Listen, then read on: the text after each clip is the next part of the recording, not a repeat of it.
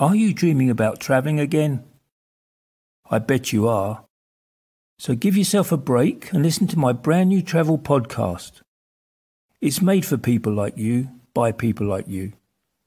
And in these podcasts, there will be interviews with different types of travellers and the strange characters that I've met on the road, with stories and anecdotes from the last 32 years of my continuous backpacking and working around the world. Also, there'll be cynical destination descriptions and the occasional travel tip to smooth your journey. And for all the squeamish listeners out there, I just want to say that no studio was used or abused in the making of these podcasts or any of the recordings. So please check it out, and I hope you like it. Oh, and by the way, my name's Alan. This week, I have a very unique guest, to say the least. Eric Anderson.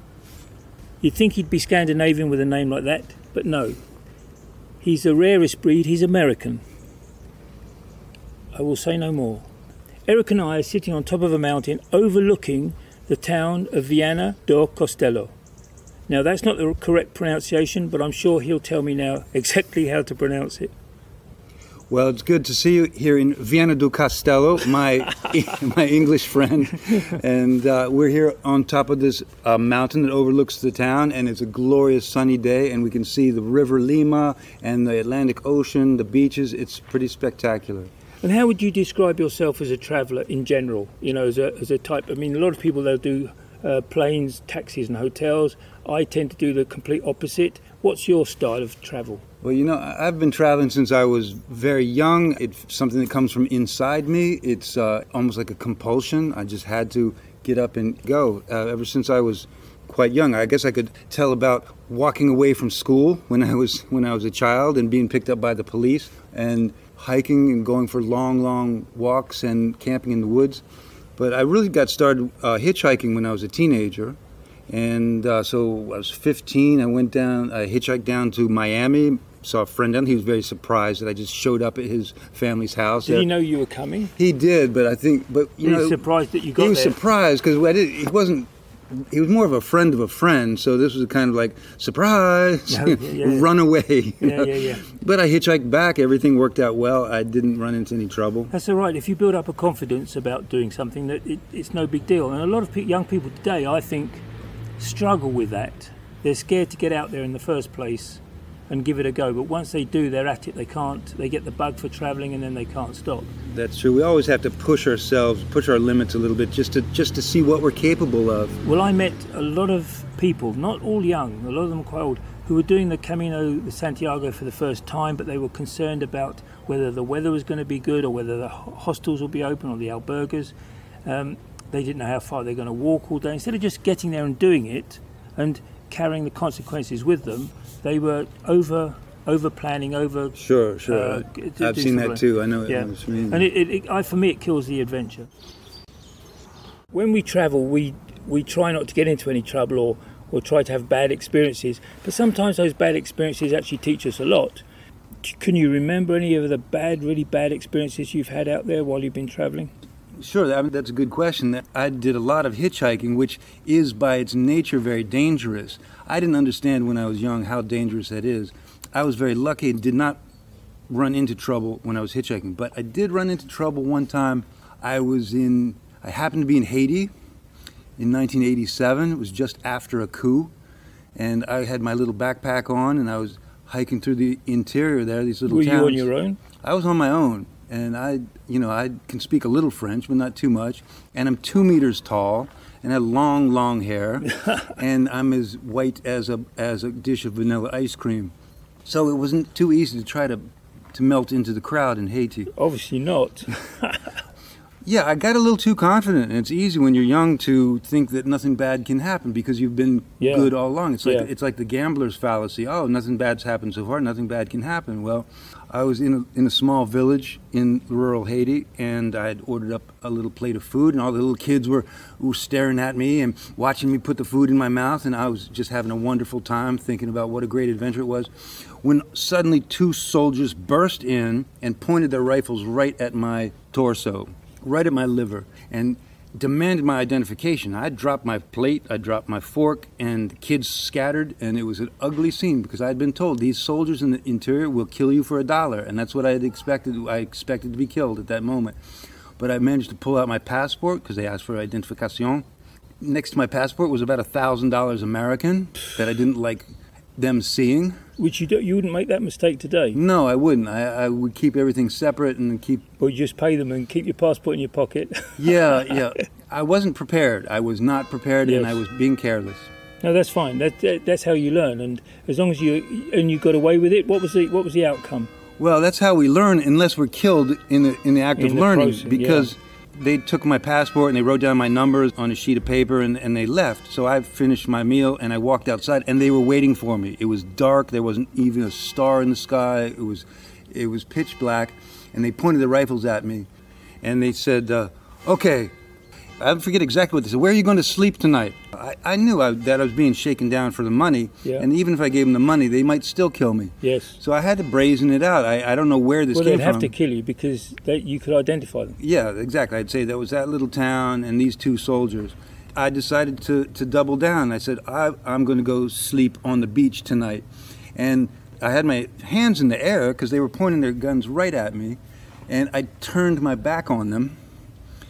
And I expected to be hit with a spray of gunfire, but I walked away from them. Then I broke into a run, and I hauled ass. They didn't fire, but I ran into the woods. It was pitch black. It was muddy because we'd had a terrible tropical storm and everything, and I was scrambling through the mud and through the forest, and hands reached out of the darkness to pull me along because the villagers had seen what was going on, and I was escaping for my life, and I hid out in the woods all that night. I should have been better prepared, and really, frankly, that was too dangerous a trip to make. That was It could have really turned bad. It could have really turned bad. I had no business being out there all by myself in rural Haiti right after a military coup. Yeah. They could have just seen you as a spy and shot you anyway. Exactly. So, a lot of travelers get killed. We don't hear the stories from them. Especially in Central America. Exactly. It's a big a lot area. of people get killed. You get disappeared, and that's it. So-and-so disappeared. Well, you survived that, Rick. Give me a good experience, one that stays with you now. Being in Amazonia, I spent a lot of my adult life in Brazilian Amazonia. Going into the interior in boats was some of the best experiences of my entire life. Going deep into the interior, some of the wildlife that you see, the river dolphins are spectacular. The giant otters that they have in Amazonia are spectacular. And the monkeys that you see. There are a lot of things that can kill you in Amazonia too, but people live their entire lives in the interior and they don't get killed. If you know what you're doing, you can survive. You can survive. Yeah. But those were some very satisfying times in camping in the interior, sometimes with other people, sometimes alone. And fishing is a big importance on the Amazon. Sure it is. Did you do much fishing while? I did. When I was young, I used to be a compulsive sport fisherman. I did all kinds of fishing. I used to think about it all the time. I used to fish all the time. When you fish for a living and you fish for food, you start losing the appeal of sport fishing. So yeah, I fished, but just for food in Amazonia, and I lost all desire for sport fishing. Yeah. It would be like. To me, sport fishing would be like sport farming today. Yes, that's right, yeah. I think you told me earlier that you'd married a Brazilian girl? I did, Andrea, in 1993, on October 1st, in Manaus. In Manaus, okay. Yes, she's from Belém do Pará. She's very Brazilian. She doesn't speak English. We had some wonderful years together. We're still in touch. Every week we're sending nice messages back and forth. We are divorced now, but we've still become very good friends. No, that's excellent, and all because of travel. Yes, because I had decided to make a stand in Brazilian Amazonia and met this wonderful girl, and she is wonderful. It was my good fortune to meet that wonderful woman in Brazil. No, that's great. And Why did you come out of Manaus in the end? What brought you out of the jungle, out of the Amazon? I moved to Amazonia in 1993, and I did a lot of traveling back and forth between Washington and Manaus because my profession, my computer programming, was mostly in America. I sold my last boat, my fourth boat, in May of 2018. So I've just been out of Brazil a couple of years now. I may be back in Amazonia. I'm not sure about that yet. I'm trying to see whether I want to live in Manaus or here in Portugal. I probably won't return to America to live, even though it's still always my home. And when you were a young lad, did you go off camping and hiking in America in the national parks? Because some of those national parks are awesome. Yeah. They're massive. You can go and get lost. The only problem you have there are bears, maybe, is the biggest problem. My favorite trails when I was young is the trails on the side of the Potomac River. They go 185 miles from Washington upstream, and you can just keep on going, and you can keep on hiking into the trails of West Virginia, into the mountains. I was always outdoors when I was young, and even as an adult, it is a lifelong thing. And have you always been 2 meters tall? Ever since I reached 2 meters tall, I've been 2 meters tall. But as a young guy, were you still tall? When I was, I think, 14 years old, I was 2 meters tall, and I weighed maybe 50 pounds less than I weigh now. Oh, well. So, yeah.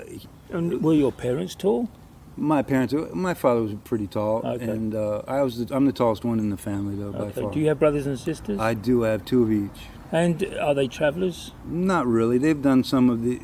I was kind of an outlier in that respect, you know, that they have good, respectable jobs, families, and all that, and they have wonderful lives. As long as they're happy.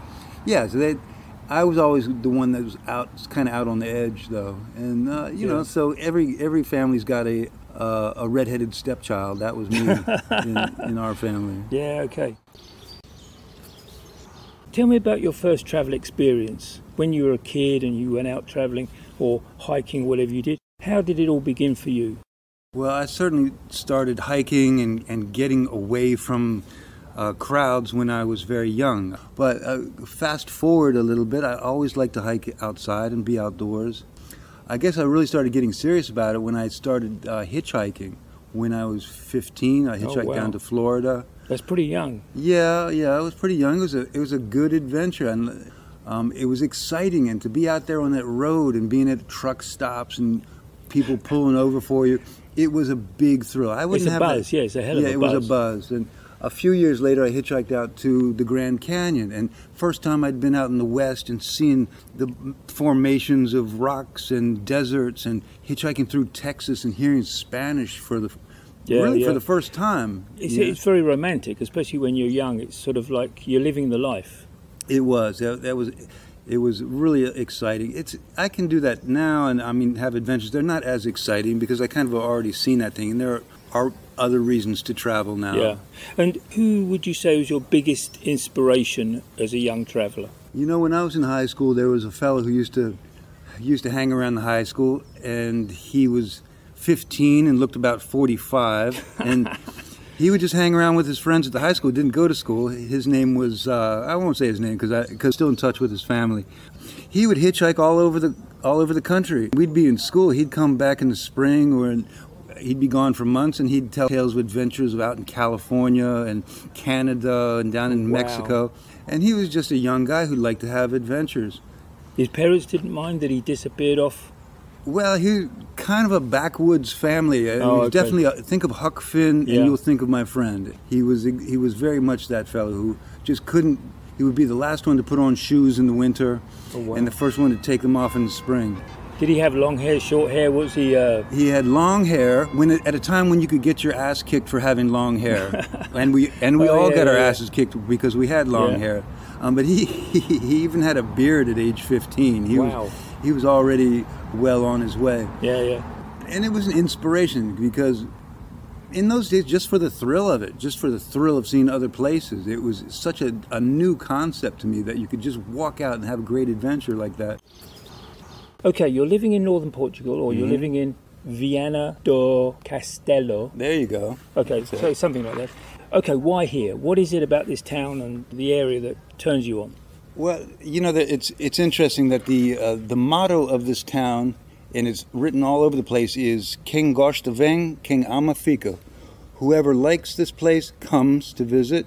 Whoever loves it comes to stay. Well, I paid it a visit 20 years ago. I was in Portugal with my backpack. I was young, long hair. I'm an old long hair now. But I had my backpack and I was traveling around Spain and Portugal. Yeah. I visited a lot of wonderful places, but I liked this place the best, Viana do Castelo here in northern Portugal. So I resolved when I retired someday I'd come back here, set myself up. So I've been here 2 years now. I've never for even 1 minute regretted that I came not only to Portugal, not only to Europe, but to this exact town here. Location, yeah. And would you have to have somewhere on the waterfront? You got a river here, you have the sea just around the That's corner. important to me. You have the sea, the beaches, the river, the mountains. I think I do miss, one thing I miss about Manaus and my hometown of Washington, D.C. is having a navigable river with boats that you can just go for hundreds of kilometers on, which you can't do on the Rio Lima. The Rio Lima is really wonderful, but it's not like it's not a traveler's river. Okay. What about, have you done canoeing and kayaking? Yes, there are many good things you can do. What my coming up plans here on the River Lima is renting these small sailboats and scooting around. But every river has its best aspect, and my home river of the Potomac is one that you can travel out to the ocean from Washington. You just go right on out to the ocean. It might take you a week to get there. The Amazon, of course, you can go for hundreds of kilometers, thousands of kilometers on all sides. So that navigability for a traveler, I'm a traveler by water a lot. I might be able to say that's really my favorite way to get around is by my own boats, Okay, but the world has changed due to the coronavirus. Right. And it certainly put a stop to a lot of traveling for a lot of people. Sure. How do you think the coronavirus will affect travelling in the future? Not now, but in the future. When, let's say, do you think it'll get back to normal again and people, if the airlines are there, because airlines are collapsing every day? Well, what's normal? I mean, pandemics are normal. Here in this part of Portugal, you had the Black Plague come through in 1350. It killed half the population. We should get used to having things that come through. What are they, about once every 100 years or something? Well, I mean, there's a lot of ways to look at it, but think that the Spanish flu came through in 1918, 1919 and killed 50 million people worldwide. What I'm saying is that pandemics are something that happen, It's not new, is it? It's not new phenomenon. So it's a health issue, and these come down the pike for human beings every so often. Well, yeah, everybody has to change their behavior if they want to avoid catching an infectious disease, and that's the masks, the distancing, all that kind of stuff. I think some people will drop out since it makes the travel a little bit more dangerous. Some people will opt to do something else besides travel. Yes. Some people will continue traveling. That's right, and a lot of people will actually start visiting the country that they're in, rather than going abroad. Right, yeah, and we saw that out in the Gerês Park, that many people in Portugal opted to stay in Portugal this summer. And so paradoxically, the national park was really crowded this year with Portuguese people. And it puts money back into the economy, doesn't it? It was, overall, that aspect was good for the Portuguese economy. I think if people took the coronavirus more seriously, I think it would end quicker and then we could get back to travelling again. But right, it kind of raises the price of traveling in a certain way if you have more danger. Yeah. But I think for people who travel like you and I do, which is with a backpack, and the way the local people travel, which is on the trains and on the buses and all, those modes of transportation will not go away. Those are the infrastructure. That's right, they've been there for years. And living in cheap places like we do where we travel, those places are not going away. What's going to change is more the high-end things, the airplanes. Yeah. Okay, they've suffered much more than just your everyday bread and butter kind of ground transportation. And they all run on such a tight budget and profit margin that it's very quick to go under. I think you'll see more changes in the upper end of the travel lifestyle than down on our end. What other countries have you visited around the world? Well, I've spent the most time by far in Latin America, especially Brazil. But when I was first starting to travel back in the early 80s, I went to Mexico and down to Guatemala and Belize. I had a long adventure in Syria and in Turkey, in Egypt. Ended up doing a trip on the Nile River from Aswan to Luxor, climbed up the pyramids. You could do it back in those days. You had to be kind of tricky. How old would you have been at those times? I was when we went to Syria. I was maybe 25 or so. Okay. What is it about traveling that grabs you? What gives it the passion for you? Well, a lot of human beings want to have a new experience. I certainly wanted to have a new experience. I wanted to learn. I wanted to push my limits. To test myself was part of it, certainly. Just to see what was on the other side. I think curiosity is a big part of it. What's the best way you like to travel? The best mode of travel? For me, well, I'm kind of old school. I used to love to hitchhike a lot because you always get to meet, by definition, you're meeting the local people on the roads and all. And I hitchhiked around America a lot. And that was good, but it's dangerous too. In the late 70s when I was hitchhiking from Washington, D.C. down to Florida and from Washington, D.C. over to the Grand Canyon in Arizona, everything went fine for me, but you had your serial killers were stacking up hitchhikers like firewood in the basement at the time. You had your John Wayne Gacy's and your Ted Bundys, and there a whole lot of them, and fortunately I never met them. And did you have any bad experiences hitchhiking at that time? Really nothing that would stand out as traumatic. Sometimes I was inconvenienced, but that's all it was. That's so amazing because there was some bad stuff went down. Where would you say your favourite place is in, not the best place you've ever visited, but your favourite sort of area to travel? Would you say that was South America? Yes, in South America. When I was very young, I started studying Spanish on my own with the plan of going to Latin America sometime.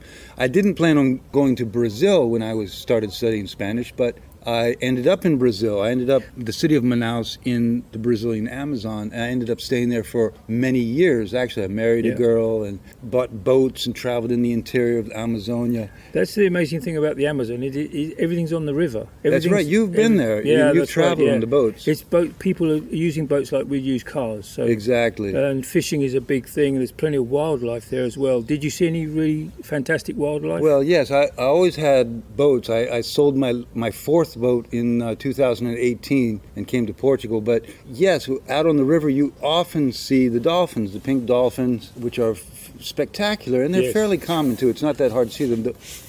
Well, I must admit that I stood on many of the boat searching the river to try and find one, and my first sighting was actually at night. Okay. But I won't go into that story because that is a story I'm going to put on the podcast. But yeah, so and there's lots of legends or tales about these pink dolphins attacking people, not attacking them on land and stuff. So something would have happened where this is being told to me by a man on the bridge of a ship going down the Amazon that a girl was raped, and she put it down to the dolphin. That's very true. It's interesting that you bring that up because the legends of the pink dolphin, the boto cor-de-rosa it's called in Portuguese, is very famous on the banks of the river Amazon. The communities there, if ever there's a rape or a sudden pregnancy that no one can identify, they blame it on the dolphin who turns into a man. Is that because they're pink and they look like humans, or they're the right color, or? That's a good question. There's a lot of material that the listener can find on the internet if they do a search for it. The overall idea is that during a festival, the dolphin will come out of the river and take on human form, seduce the young girls and make them pregnant, and return to the river. It's all over Amazonia. But it sounds like a man's story, doesn't it? A man's tale. Yeah. Well, true. There are a lot of legends about different kinds of creatures in Amazonia. We can talk about that for days. You do a lot of hiking now, and you're in northern Portugal. So would you say that your love of Portugal and hiking go together? There's enough trails here and enough places to hike? They do. All of Portugal is hikeable. There are trails everywhere, and they go back thousands of years. People have always gotten around through the mountains and rivers and beaches on foot here in Portugal. So you can hike everywhere. Really, I like to say if you can't get there on foot in Portugal, it's because it's either on fire or underwater. The trails in this area are especially good, and you can hike along the beach, up in the mountains, up the river. It's just spectacular, it really is. Now, Portugal's a small country. This isn't like going into the Himalayas or the Andes.